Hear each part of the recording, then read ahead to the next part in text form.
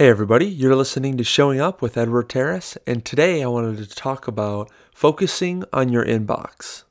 So before I moved to Chicago and I started working with renters, this was back now, January of 2017, so about 3.5 years ago. Before that time, I was working and learning to be a realtor in Hawaii at Keller Williams. Now, there's a very big difference between following up with a renter and following up with somebody who needs to buy or sell a property. It's just a very much of a different, it's very much of a different sales cycle in length. The rental sales cycle could be a day. You get in contact with somebody. I've done that. I go to the office, I answer the phones, and that person rents an apartment with me that day. And then, of course, the sales cycle where you're meeting somebody and converting them or thus helping them find a home, that could be years, which it could be just as fast too, but it's very unlikely. And when I was first starting to learn, I was learning through the sales model.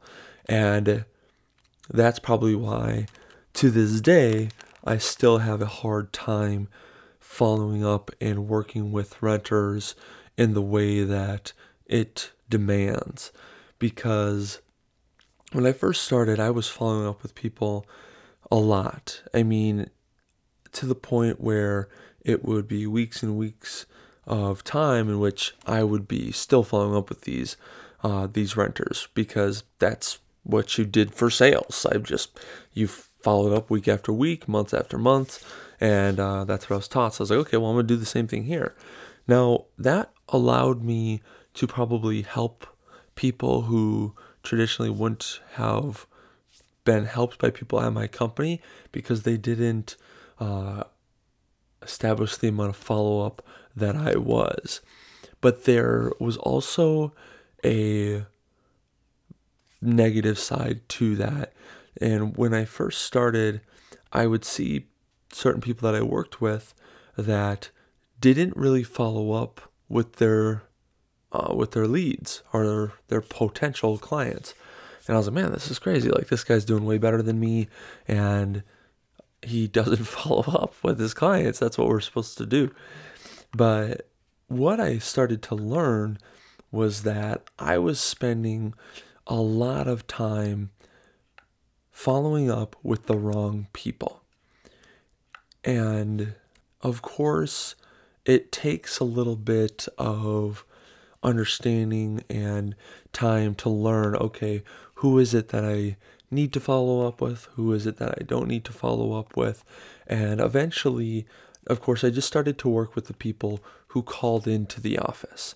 It was the people who were reaching out directly to us rather than me reaching out to the renters who sent us messages about property online.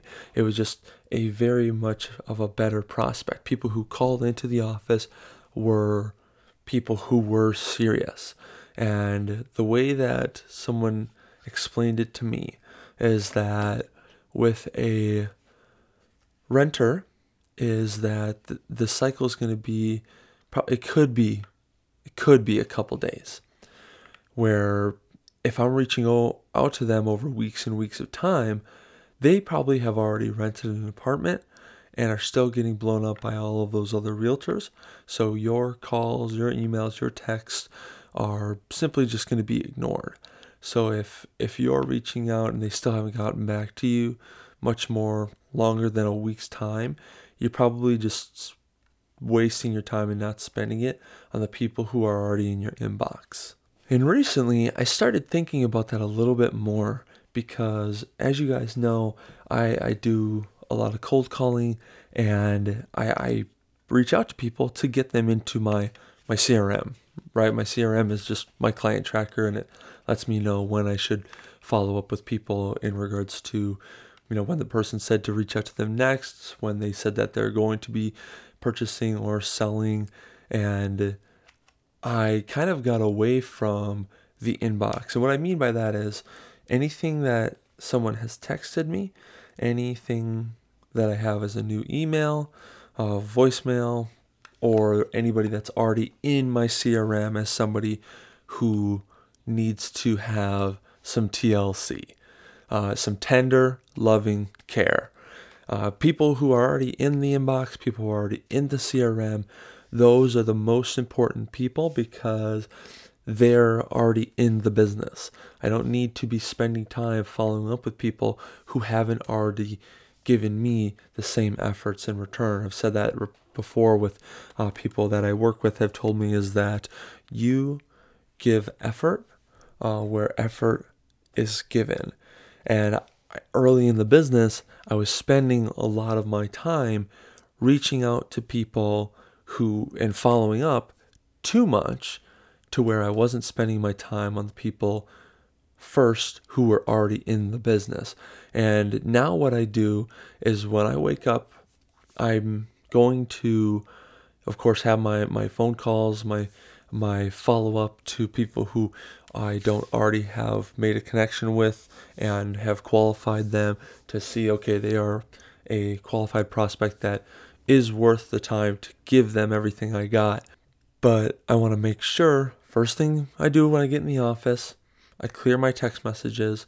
And I actually don't respond to the text. Like, let's say if I get a text message and it's at a not the most decent hour, I'm not going to reply to them and say, hey, I got your message, because I don't need to do that because it's already after hours. Because realtors like myself or anybody like that's in sales, maybe that's listening to this, or at your job, there's always work to be done. I don't care whatever career you're in, there's always work to be done.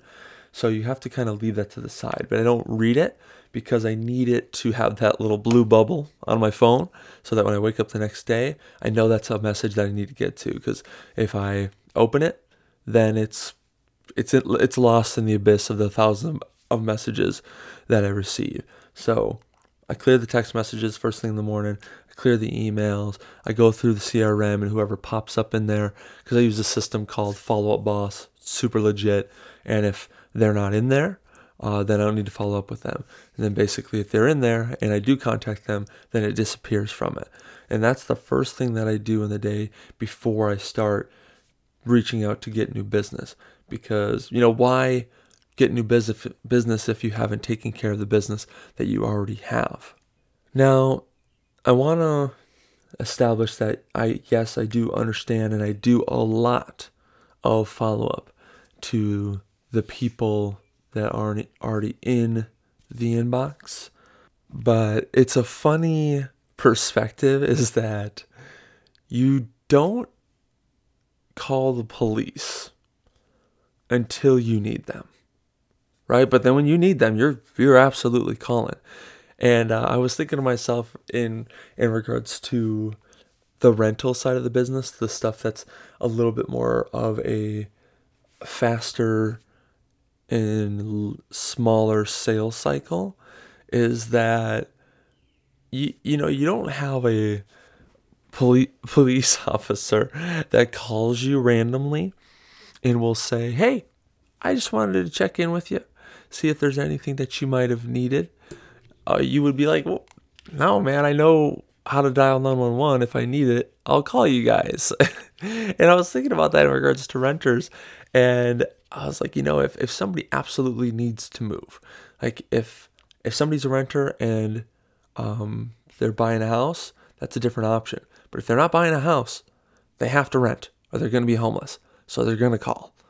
So that's something that I have kind of made an adjustment to, where I make sure that I'm, of course, taking care of the inbox, but I'm spending a majority of my time reaching out to the sales clients. And then when somebody ultimately does have to move because there's no other option, then those are the people I take care of. And I don't harp too much on extensive follow-up.